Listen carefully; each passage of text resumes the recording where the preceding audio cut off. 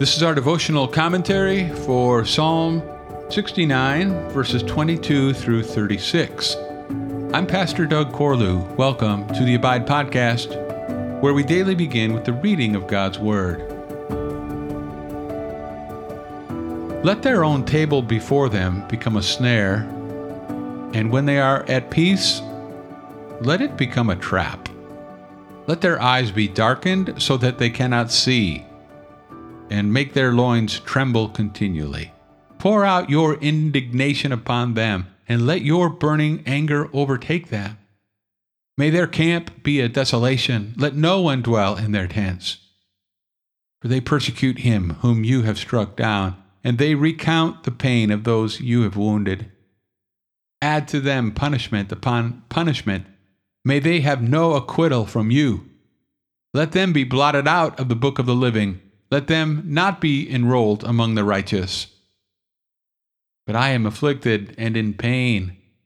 Let your salvation, O God, set me on high. I will praise the name of God with a song. I will magnify him with thanksgiving. This will please the Lord more than an ox or a bull with horns and hoofs. When the humble see it, they will be glad. You who seek God, let your heart revive. For the Lord hears the needy and does not despise his own people who are prisoners. Let heaven and earth praise him, the seas and everything that moves in them. For God will save Zion and build up the cities of Judah, and people shall dwell there and possess it. The offspring of his servants shall inherit it, and those who love his name shall dwell in it.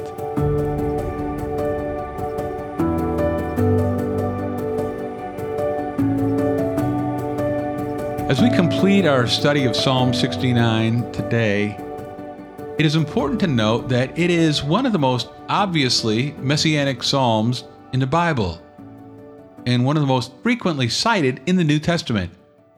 7 of its 36 verses are directly quoted, and many of its themes are applied to Jesus Christ. For example, John 2:17 tells us that the disciples remembered verse 9 of this psalm, "Zeal for your house has consumed me," when Jesus cleansed the temple. And in Romans 15, verse 3, Paul also applied the second half of that same verse to Jesus. The reproaches of those who reproach you have fallen on me. So Paul uses Psalm 69 to show that Jesus' behavior is an example for us when we are rejected, ridiculed, or slandered. Jesus bore a lifetime of insults for God's sake and ours. Like him, we should endure any mistreatment, never seeking to please ourselves, but always working for the well-being of others. Rejected and thirsty, the servant of the Lord is given sour wine to drink. And John 19 views this as an explicit prophecy fulfilled by Jesus on the cross. So we're surprised in today's passage when David does not pray for the forgiveness of his tormentors like Jesus did. Instead, he calls down curses, each one building in intensity until he finally prays that they will all go to hell. So what are we to make of this?